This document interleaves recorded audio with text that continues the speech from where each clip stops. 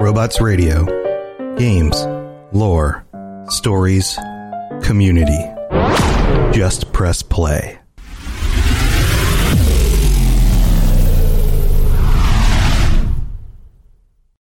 Robots Radio presents... You're listening to the Dungeons & Dragons Lorecast, the best way for everyone from experienced dungeon masters to those curious about D&D to learn more about the worlds, creatures, and lore of Dungeons & Dragons.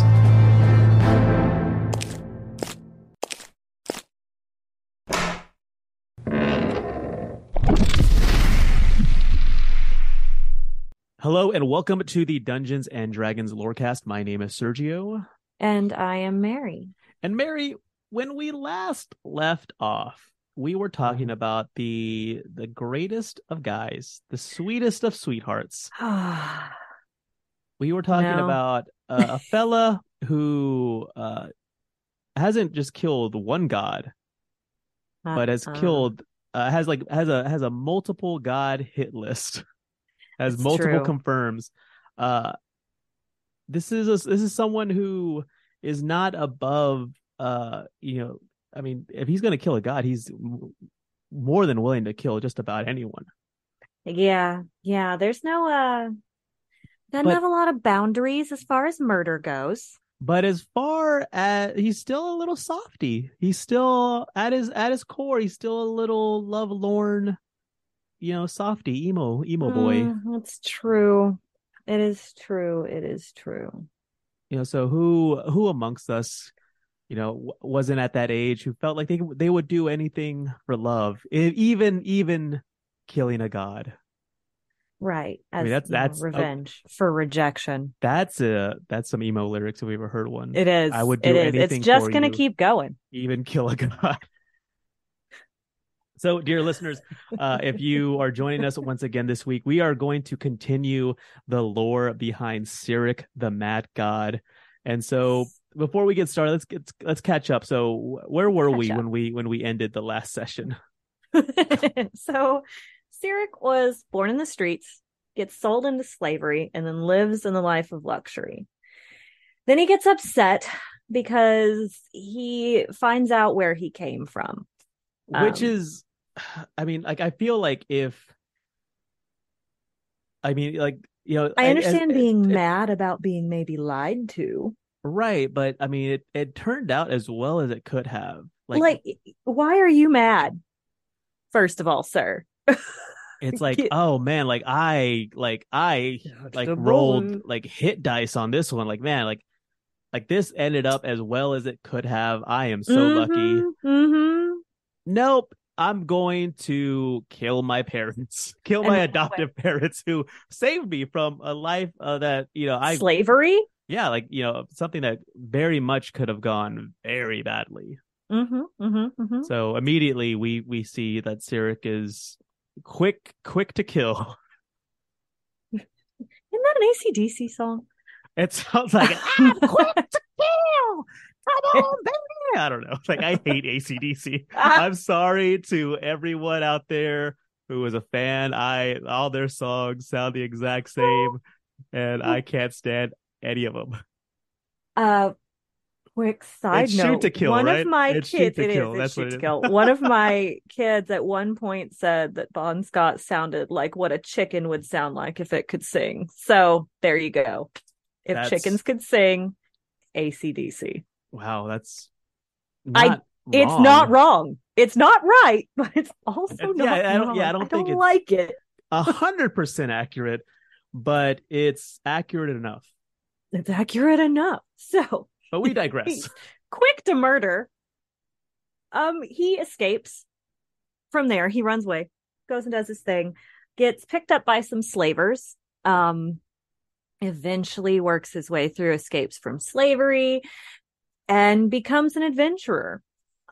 He spends his life in this unending pursuit of Kelemvor and Midnight and the Tablets of Fate that they are all three seeking at this point.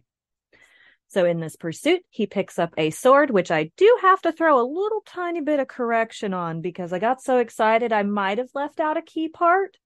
A little about God's Bane. About God's Bane? Yeah, it's just this little bitty thing, tiny little factoid. It is a sentient sword. It's That a living, thinking living thing. there is a thing in it that requires the blood of others to feed it. Little tiny note, my deepest apologies. So it's just some like cool sword that he's like, it's not just a neat sword. Like I killed a god with it, so I'm going to call it God's Bane. It's a thing that's like, feed me blood, please. Feed me blood. Exactly. And he actually was the one who had named it God's Bane after using it for murder of a god. But this sword, the sentience in there, encourages his darker behaviors. Kind of like, yeah, no, it's fine. Yeah, you know what? You are right. They are wrong for treating you that way. And it is like all these whisperings and things that help contribute to his mental state. Never a good sign. Never a good sign. If a sword's telling you to kill people, maybe, don't. Maybe like stop using that sword. Stop using the sword, guys. Just stop it. So after, this situation, he picks up God's Bane. They continue to pursue Kelemvor Midnight, confronting them. He loses in a fight and tries to flee. But this is after he murders a companion of theirs, which is the person he had stolen the sword from in the first place. He's then followed by Midnight, who gets captured by Baal. So he and his former companions turned enemies are now going to be allies for a brief time in order to save Midnight. Okay. During this, they wear down and defeat the Avatar of Baal, with Cyric being the one to deliver the final blow, and earning the sword its name, God's Bane. The others decide, okay, well, he's knocked out. We're just going to leave him, let him go do what he's going to do. We're going to go on our way. No harm, no foul. Cyric's not going to allow that to happen. Like, of course. Right. So he continues to follow him. They finally meet up atop the Black Tower in Waterdeep, where Cyric kills Kelemvor, gravely injures Midnight, and takes the tablets of fate, which they have both of at that point. While that's happening, Mirkul's army of the dead is descending on Waterdeep, and Cyric ascends the celestial stairway and meets with Lord Ao. So it's been a small journey so far. It's a couple little things have happened. No big deal, right? No bigs. No bigs. Just a couple of dead gods. NBD, some dead gods. It's fine. Meeting the over god Ao, ascending the celestial stairway, typical stuff for just normal adventurer, normal adventurer fodder. Right? You've been in the D&Ds, exactly. So, on Marpenoth 15, which that's the 10th month of the year, equivalent of our October, in 1358 DR, the Year of Shadows, Cyric takes on the portfolios of murder, death, and strife as his own. He ascended to godhood, with it all great things, all wonderful things, all accurate things. True. Taking with it almost all of Bane's power,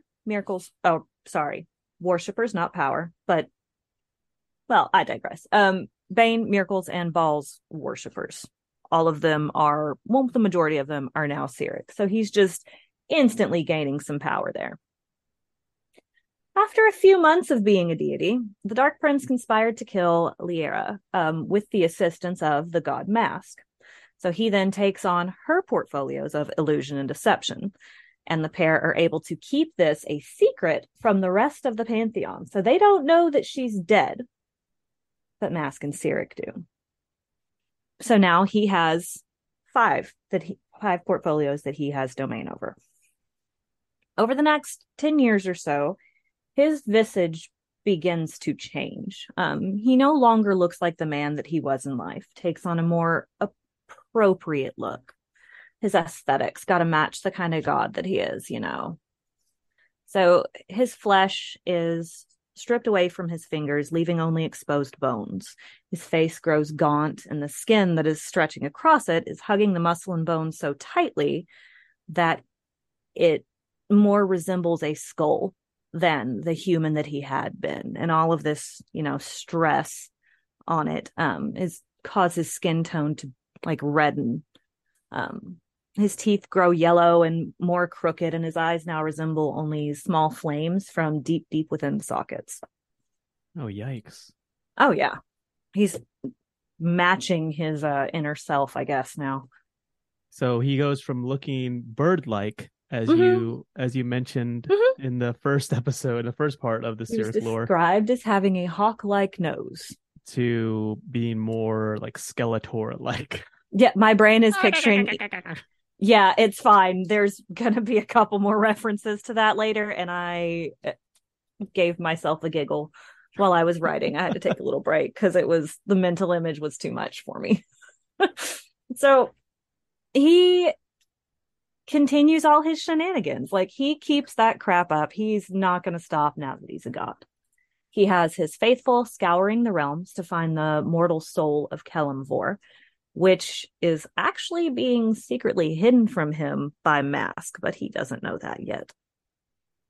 While all of this is occurring, he's directed his clergy to scribe a tome. This book will be called the Serenishad. It would magically convert anybody that read it or heard it read aloud to his faith. Brainwashing book. I mean, essentially, yeah. Makes you believe something you wouldn't necessarily, believe on your own.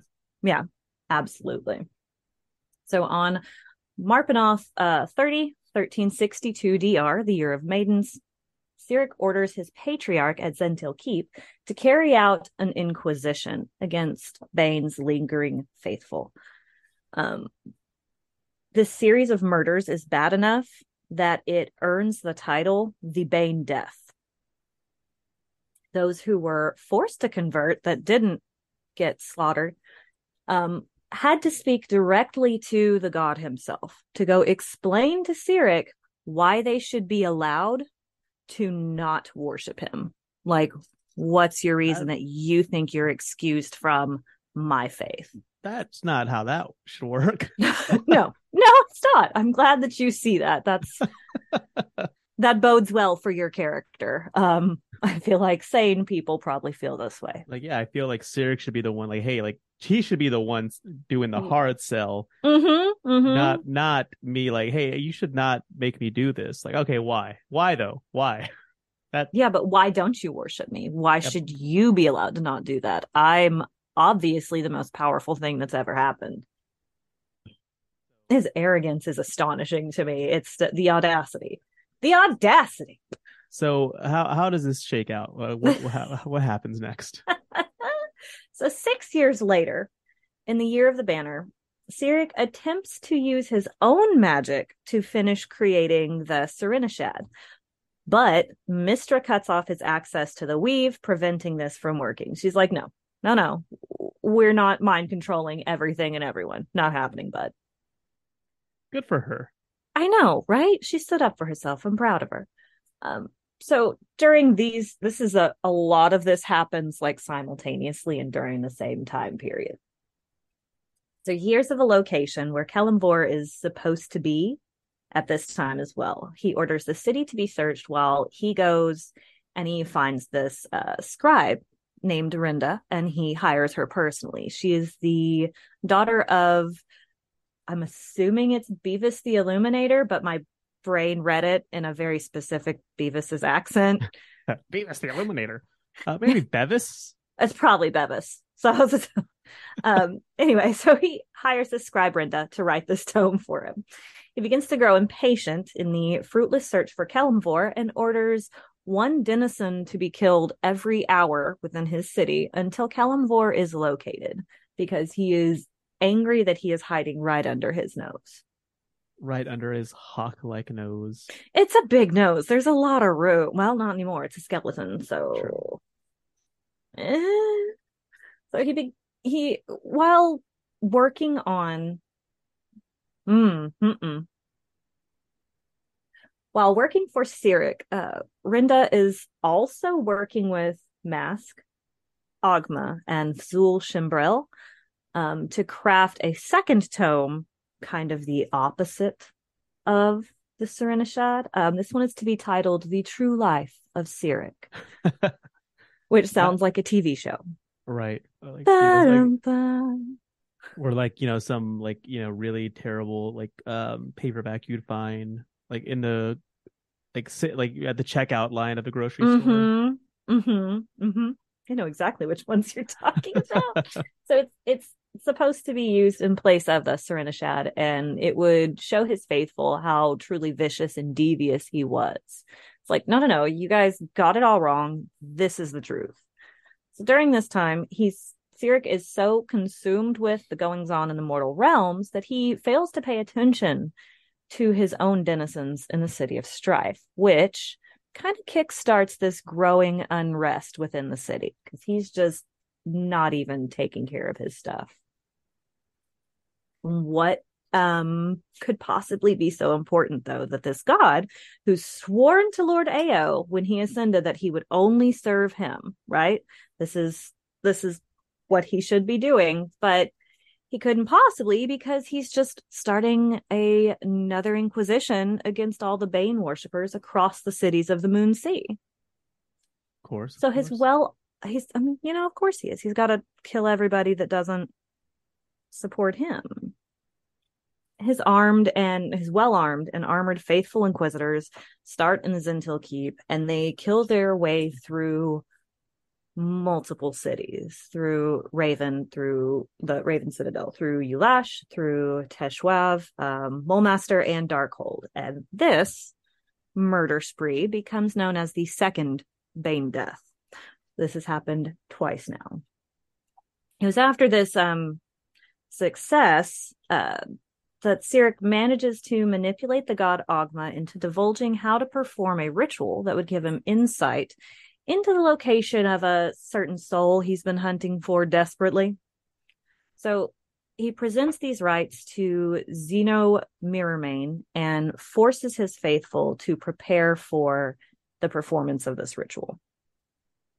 Then, while he's doing that, while he's got them working on that task, he raises an army of frost giants and dragons from Thar, which is in the northern Moonsea region. He orders this army to march on Zintil Keep, planning to show up at the last minute and save the day and be the hero again, which is what he did the last couple times he was in a war. Right.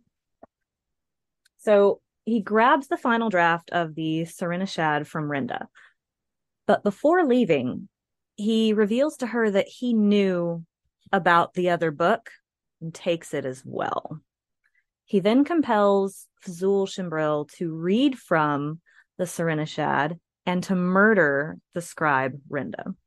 What he doesn't know is that Fzul is not himself. You see, Mask had taken that form.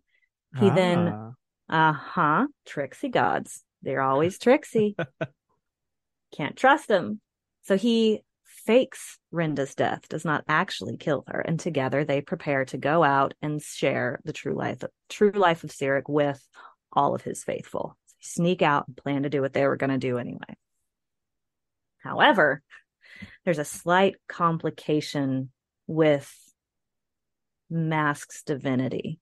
You see, the Serenishad had done its job when he read it, had reduced his power to that of a lesser deity.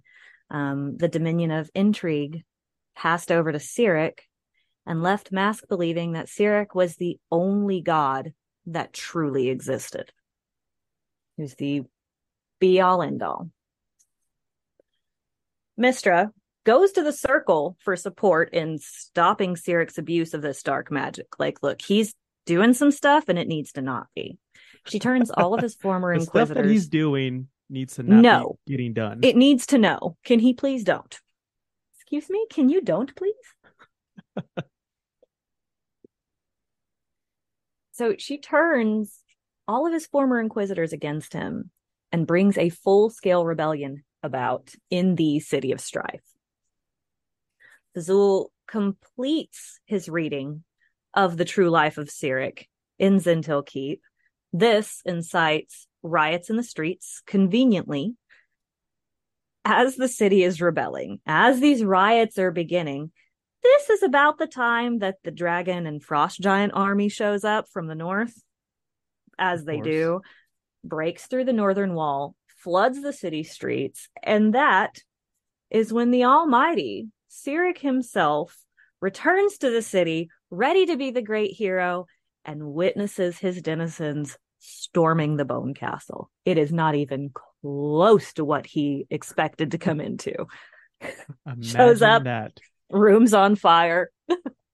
Oh no. So his power is fading because his faithful are just steady turning away from him.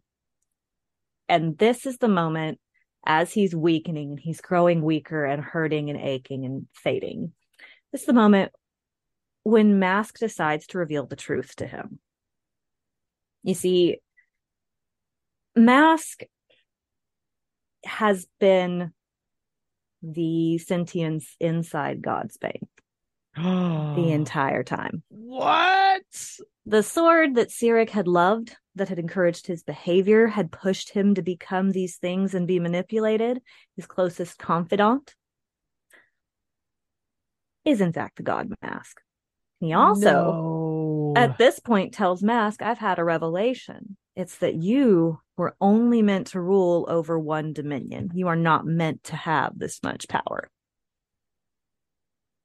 Cyric, not cool with it. I mean, yeah, like complete betrayal.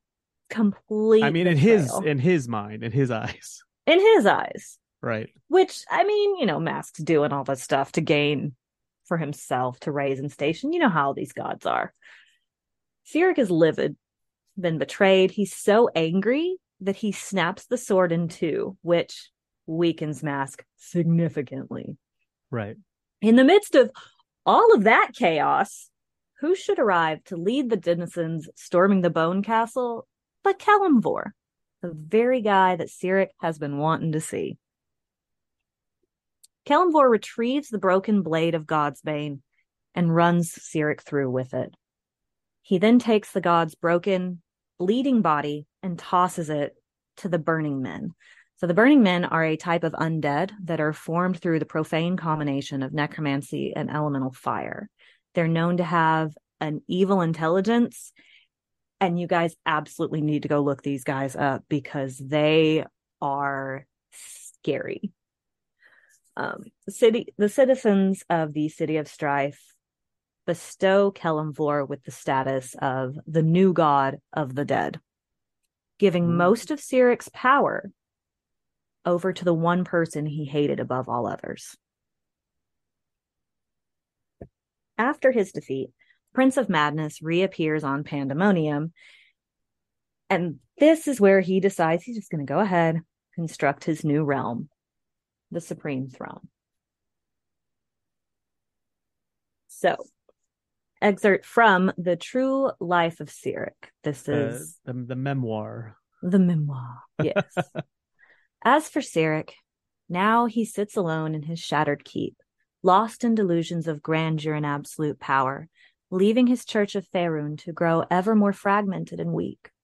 Cyric was the first to read the Serenishad.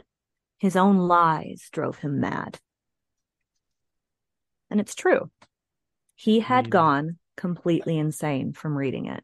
He truly believed himself to be the Almighty One, superior to all other gods and rivaling the power of Lord Ao.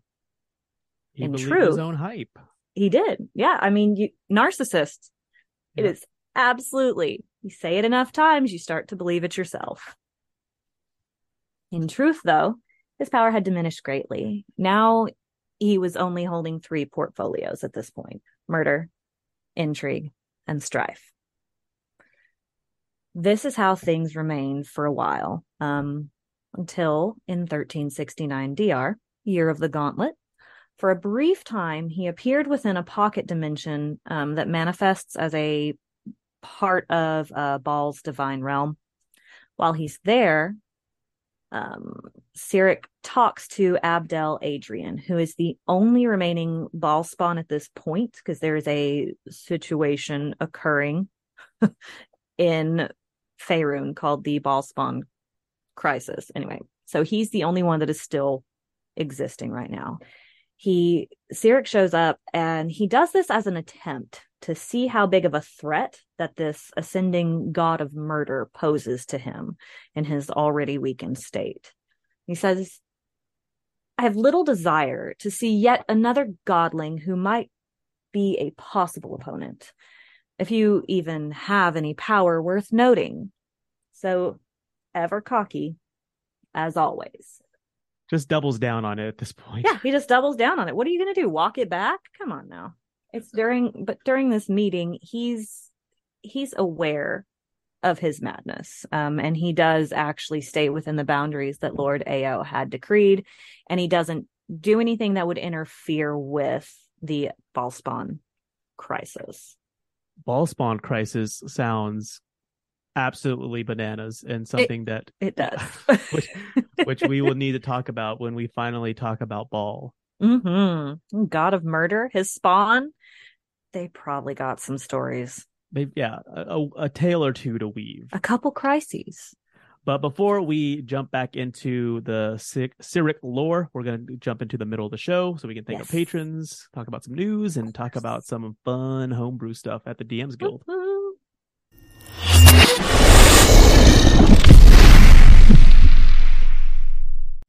Welcome to the middle of the show, where we do a few things, some housekeeping type stuff.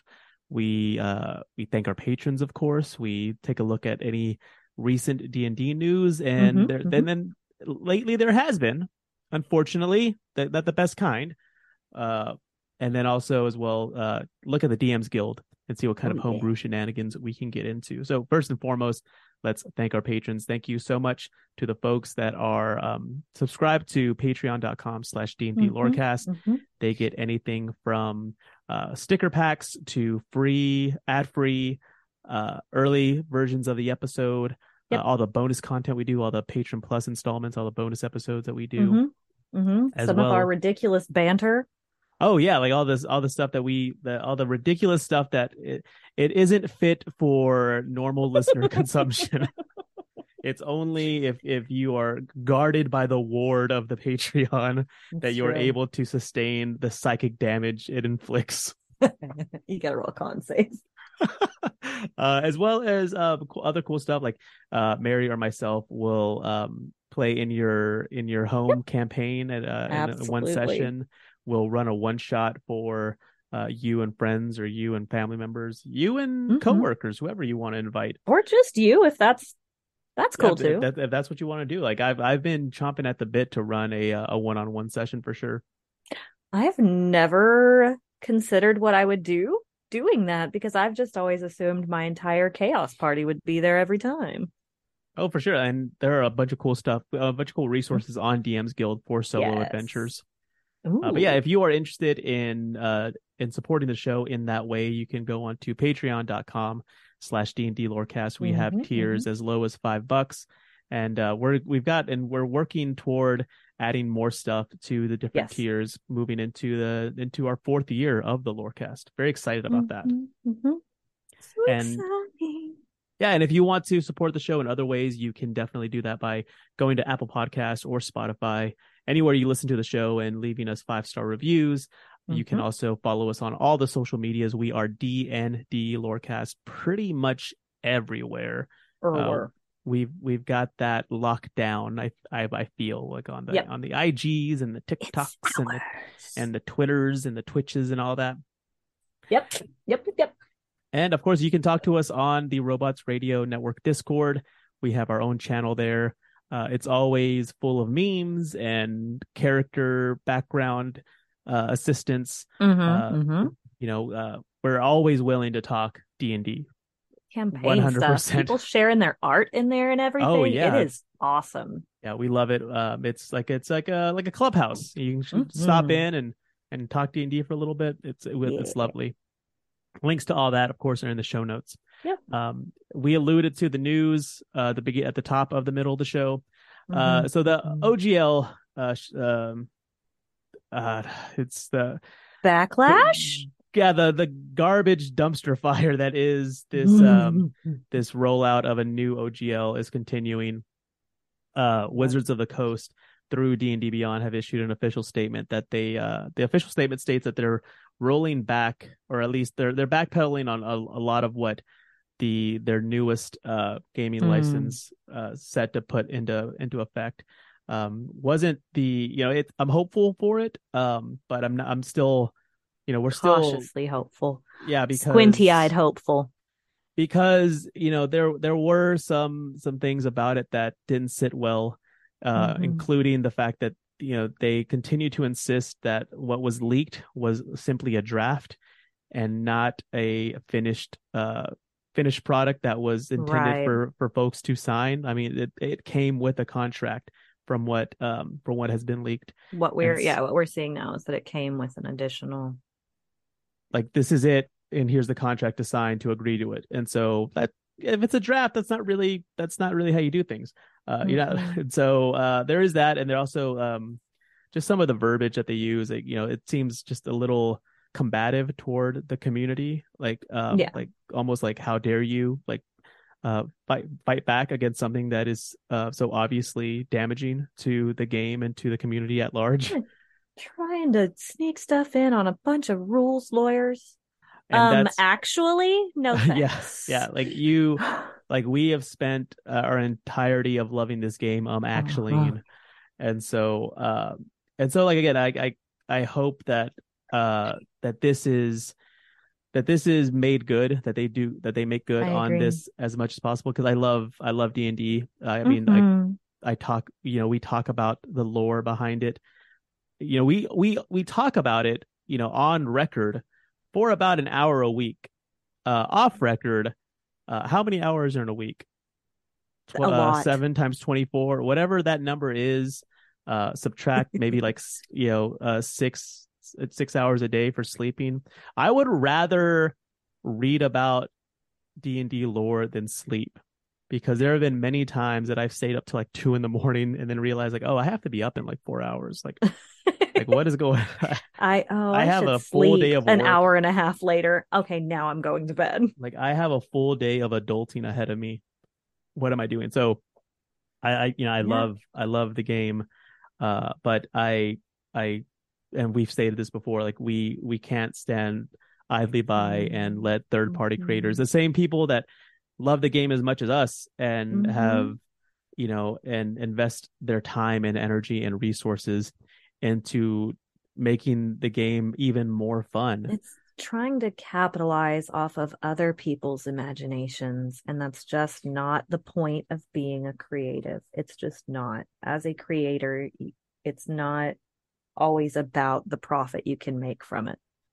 Right. And sometimes, like, you create something knowing that it's not going to make a lot of money, but in the long term, the benefits, the rewards you get from it are going to be, are going to greatly outweigh like the short-term losses you might any take. potential financial gain is outweighed by the rest of it. For example, like, all the goodwill that D&D has wrought over the past 5-10 years or so, that's exactly why, all the cool stuff that they've been doing, like, sponsoring live plays and allowing creators to do this sort of thing in over the past 20 years with the original OGL is exactly why the game is as popular as it is now. So that was a massive draw for me as well, is that there's not all of those rules and red tape that goes with it. I don't want any of that.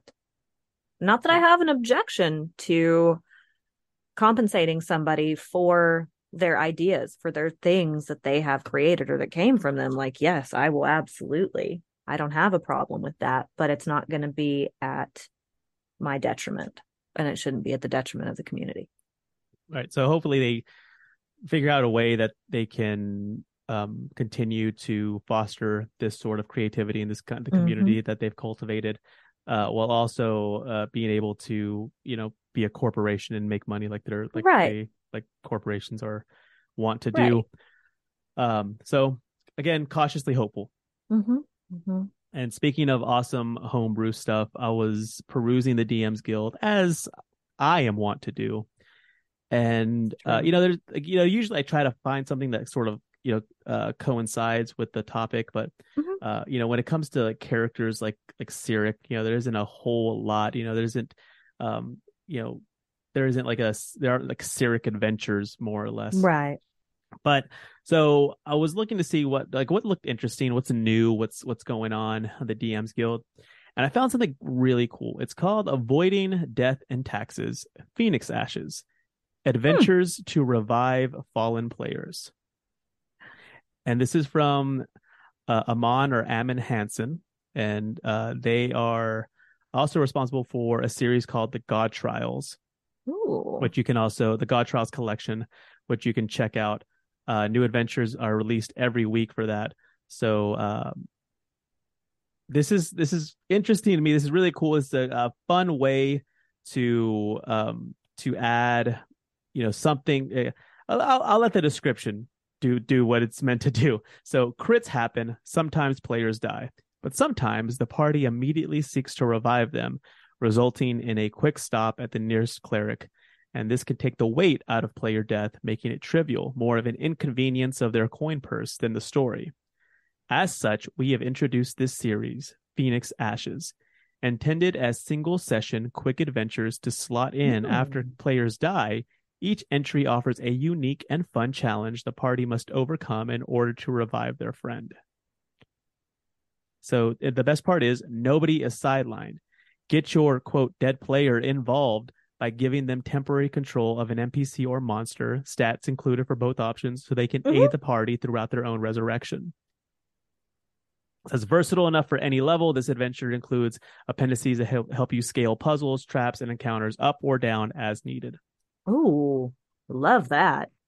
So it takes about 3 hours to complete. So yeah, it's one of those like, oh crap, like one of the party members died. Like, oh, I've got the cleric in the nearby town. We've got enough coin, you got enough GPs to revive them. Like this sort of like allows something a little more interactive and fun to. I like it. Yeah, it's really cool. So that's a good one to have in the holster. Like just keep that one in the chamber for when you need it. No, yeah, exactly. And it is $2.95 for the PDF. A link to that will be, of course, included in the show notes. Definitely check it out. It's a lot of fun. That is awesome. That being said, let's jump back into our Cyric lore. Let's see what's going on. To Cyric. Let's pop in. After Mask kind of put him in his place.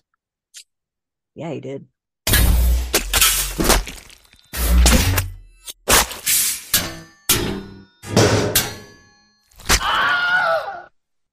Welcome back. So when we last left Cyric, what had happened, Mary? I know Mask revealed themselves to be the sentience behind the Godsbane sword, yes, which Cyric was pretty upset about in his feelings. Was upset. Yeah, his feelings got hurt.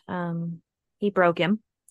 Snapped him in two. Snapped him in pieces, yeah. And then he was run through with the sword by his mortal enemy, Kelemvor.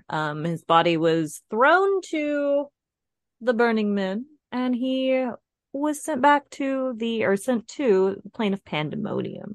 It's where he's built his new realm, and he goes to visit and kind of size up the last remaining Bhaalspawn to see if he should be concerned about remaining the god of murder. I guess this is a thing I should continue doing. Should I be worried about this? You're not after my job, are you? So over the next couple of years, Cyric abandons his divine responsibilities, and strangely enough, tranquility and peace spread throughout the realm for a bit. All is quiet.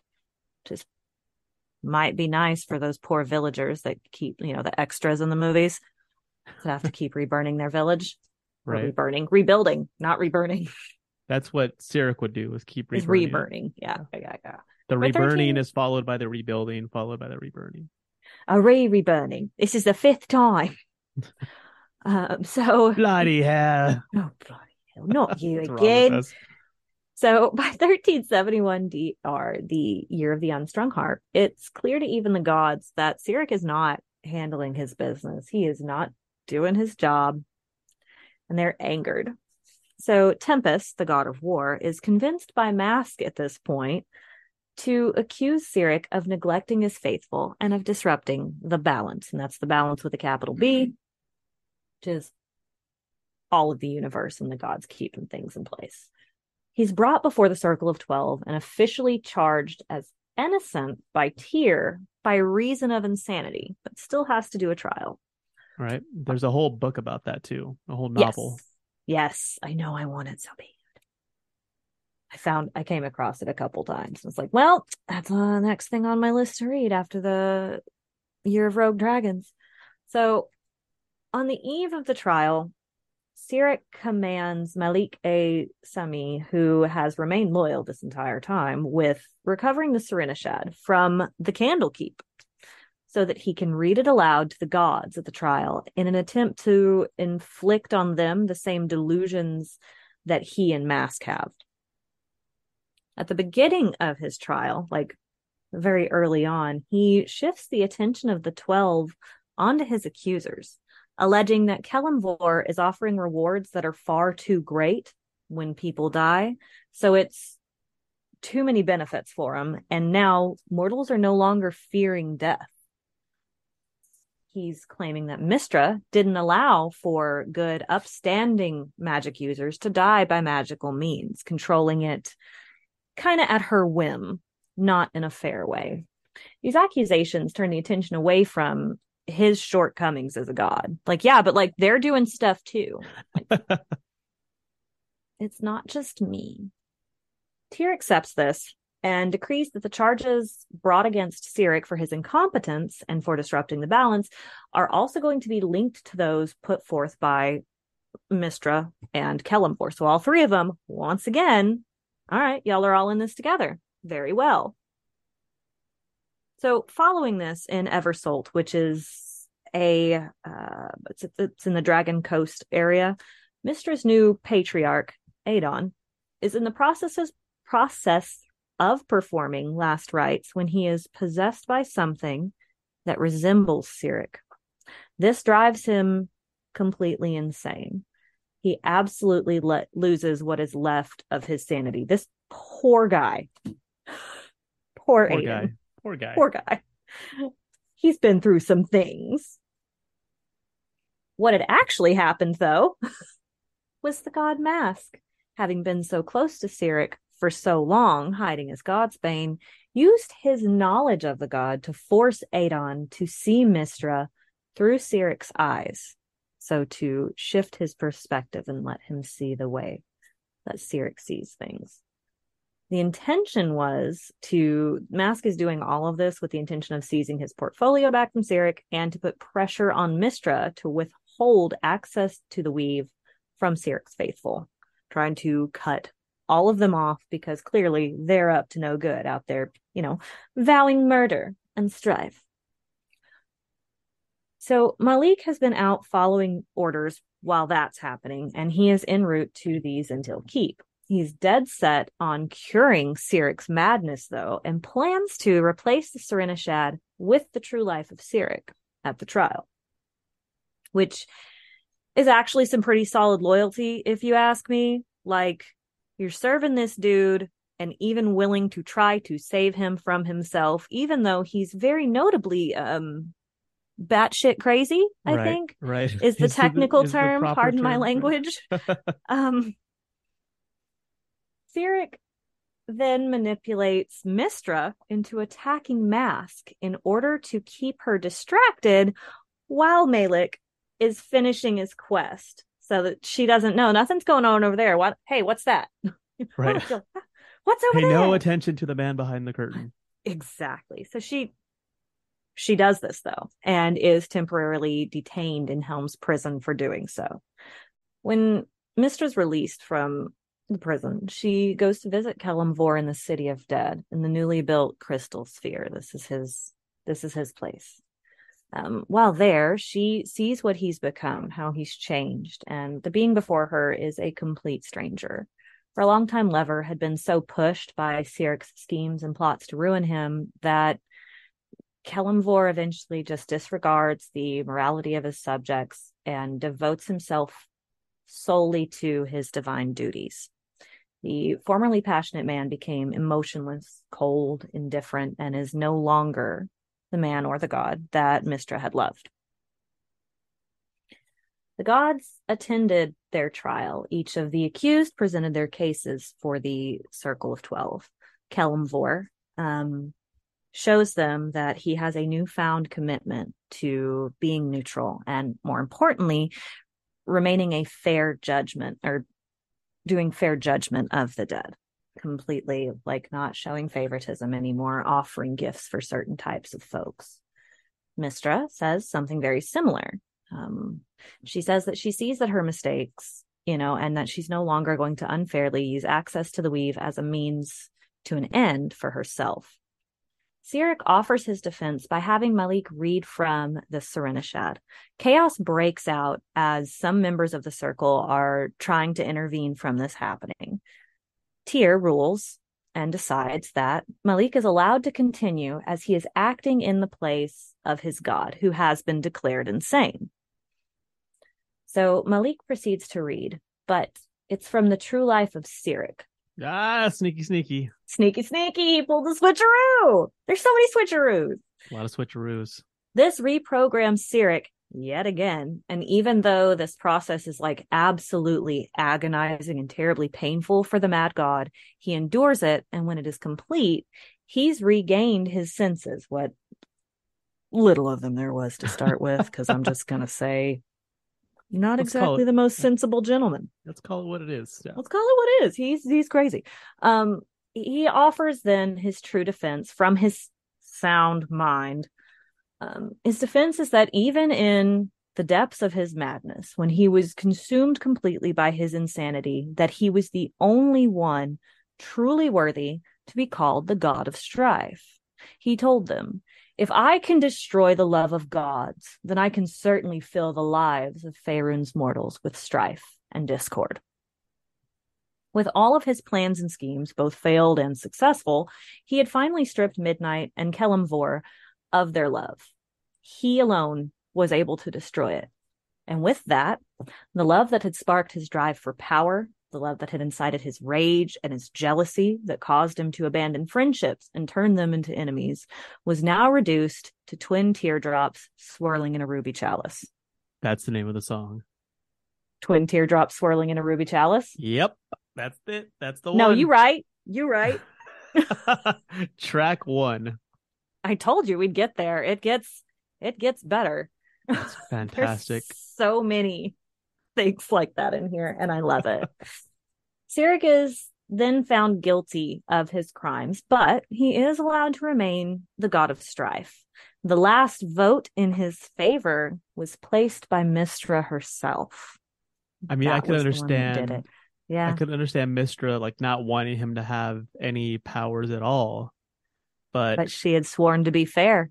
Yeah, I mean, so it's like, if anyone's going to be the god of strife, it's going to be It's definitely going to be this guy. This freaking guy. The audacity. So with his madness gone, Cyric and Malik get right back to work. They decide to chronicle their time together and attempt to reunite the broken pieces of the Cyricist faith. This new tome is the most longest, unreasonably silly emo name. It was either to be called An Honest and True Account and Trial of Cyric the Mad, or How Our Dark Lord Saved Faerun Again.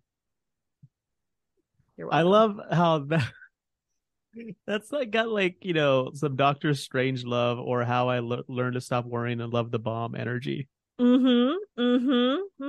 Like, it's absolutely. It feels so much like something satirical Oscar Wilde would have written. Yes. I love it. It's fantastic. The purpose of this book is to document and glorify Cyric's feats. He went as far as to demand that this book be published before one of the sects of Ogmanites published their version of the events. See, he had to get his side out first. You got to control the narrative. Yeah, absolutely. Got to control the narrative. So we come next to a prophecy that we have heard a couple times in a few other episodes. This is the prophecy that Yafil stated about Mystra, Shar, and Sirik while she was being controlled by Zaz-Tam. The White Queen is troubled but won't say why. The Black Queen hates the White and gives the assassin a black cloak. The assassin steals upon the White Queen. She can't see him gliding through the shadows. The sword screams. The White Queen falls. Her city falls. This is the prophecy of when Mystra was killed and the spell plague is kicked off. So in the year of Rogue Dragons, 1373 DR, Sirik named Zacian Menz as his new and more capable champion to carry out his will within the realms. After 12 years, Zacian was able to open a pathway to Celestia. This is the seven heavens. It's where the gods reside. He does this from the Brass City. Not where Jessica Biel resides? No, I know it. I tried really hard to not make those jokes, and I'm really glad that you went there. So one of us has to. One of us has to. I mean, it does. Look, the whole story has some like 90s teen drama vibes that are like some CW out the wazoo. It does. For sure. It really does. And I'm glad I'm not the only person who's feeling that vibe. So in the following years, Sirik makes a new ally of the goddess Shar. Together, they plot and they scheme. We know this story. If you don't know this story, go listen to the episode on Shar. Together, they work toward weakening Mystra's power and her influence across the realms, and to simultaneously weaken her control of the Weave, source of magic throughout the realms. So in the year of Three Streams Blooded, 1385, Sirik's wrath is unleashed on Helm, and his plan this time ends up leaving Helm dead at the hands of Tyr. The following year, the year of Blue Fire, Zacian frees the shadow mystic Kashada from her imprisonment on Celestia. Might be wondering what that has to do with anything, but Kashada is one of the aspects of the goddess Shar. Okay. So, giving her a little bit more of herself back. Shar then manipulates Zacian into helping her in a scheme to overthrow Mystra and replace the Weave with the Shadow Weave, which is her corrupted dark source of magic. Sirik follows Shar to the Hall of Petition, and while Shar is distracting Azuth, who is the Lord of Spells, it's a lesser deity of magic, he's a servant of Mystra's. So while he's distracted, Sirik takes his old staff. It is with this staff that Sirik murders the goddess Mystra, goddess of magic, that had started as his friend like merely 35 years ago. All of this in that time period also blows my mind a little bit, because that's a lot. And not only that, like not just like start off as a friend, like Sirik like was in love with her. Loved her. It's the woman whose rejection lit that all-consuming jealousy and anger in him and sent him on his quest for revenge. And now she lays dead. Oh, look, man, just write an album like Chris Carrabba. Jeez. Or Adele. Or you ain't got to do all that. You ain't got to go. Homeboy, like, come on. Just write some songs about it. Make a lot of money, you know? You want power? Be a bard, my guy, not a murderer. So different strokes for different folks, I guess. I suppose. So at the moment of her death, those bonds holding the Weave together fall away, destroying it completely. Also breaking the heart of another of her longtime lovers, confidant, friend, Elminster. This kicked off the event that was felt throughout the multiverse, reshaping the faces of multiple worlds and leaving them broken and in some pretty rough shape. Right. The spell plague.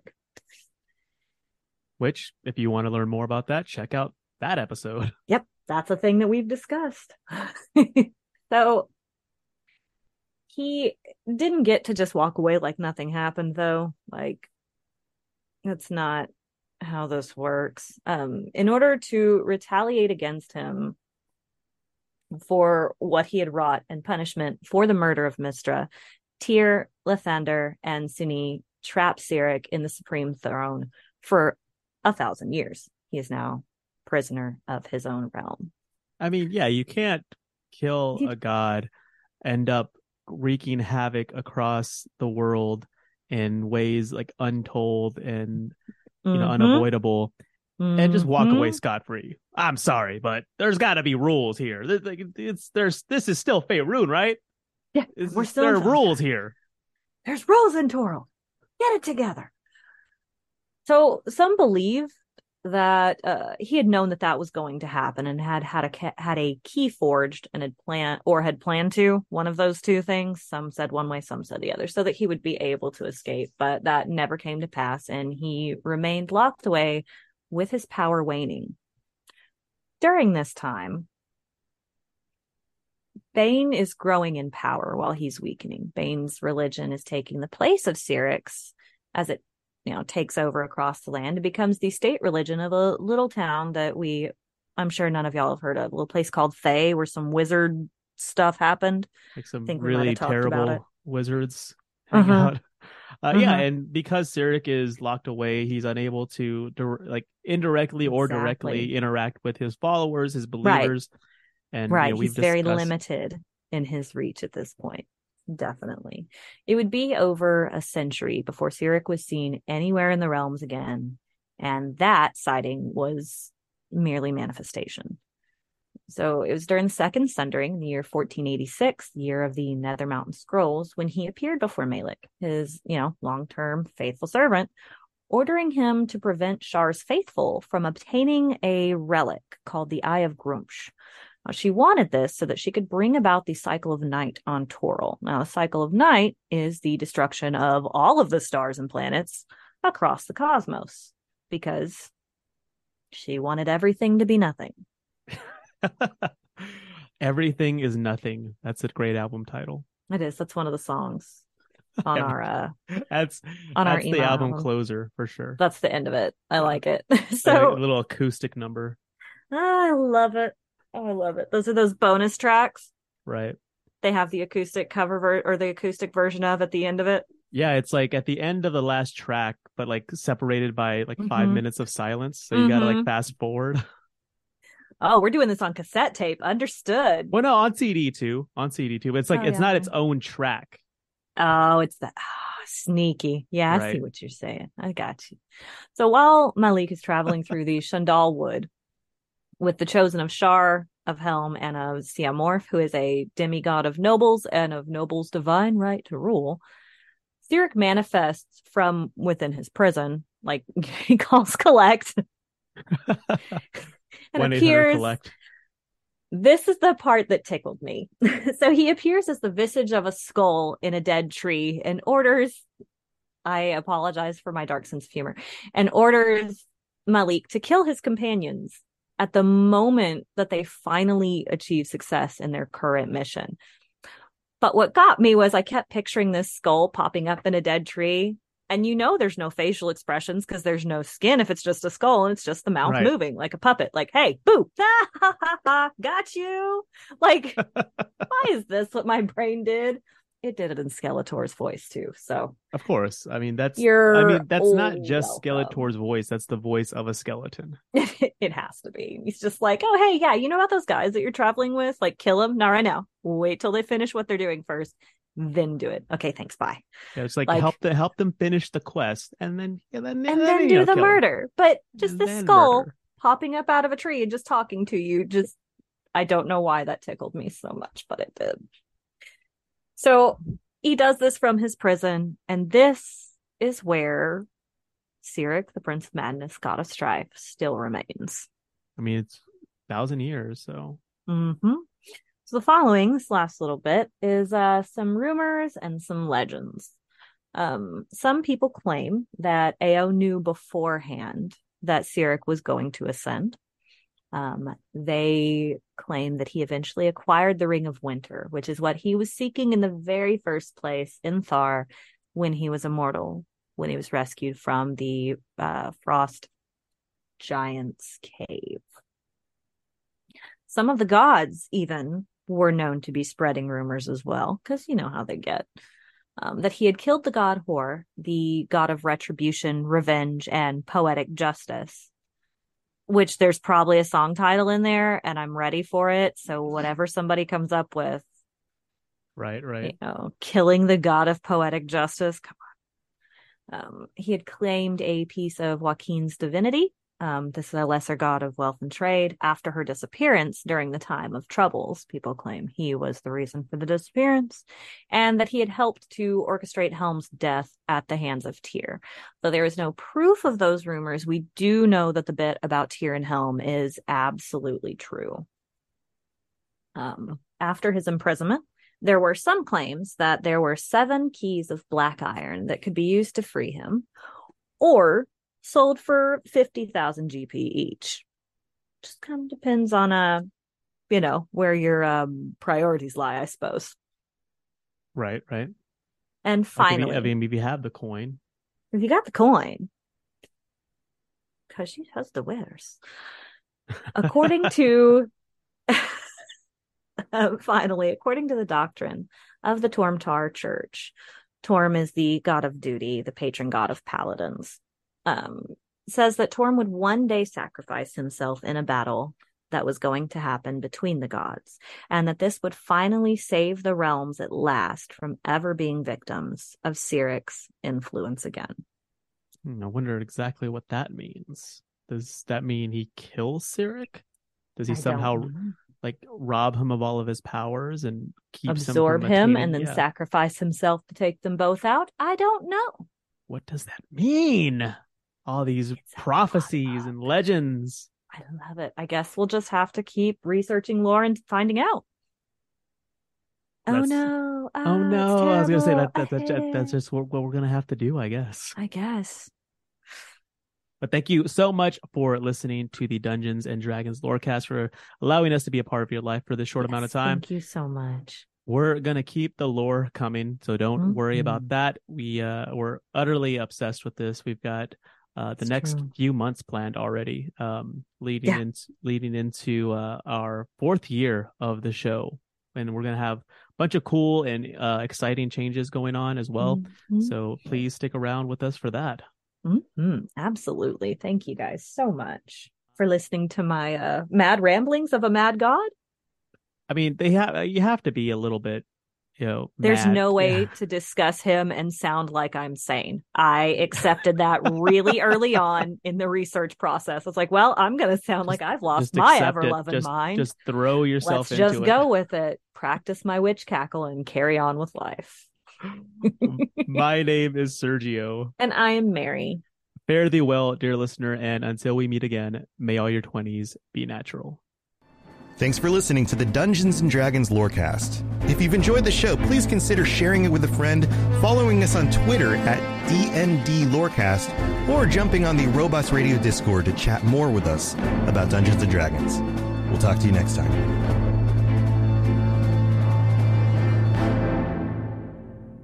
You've been listening to a Robots Radio podcast. Smart shows for interesting people. Check out all the shows at robotsradio.com.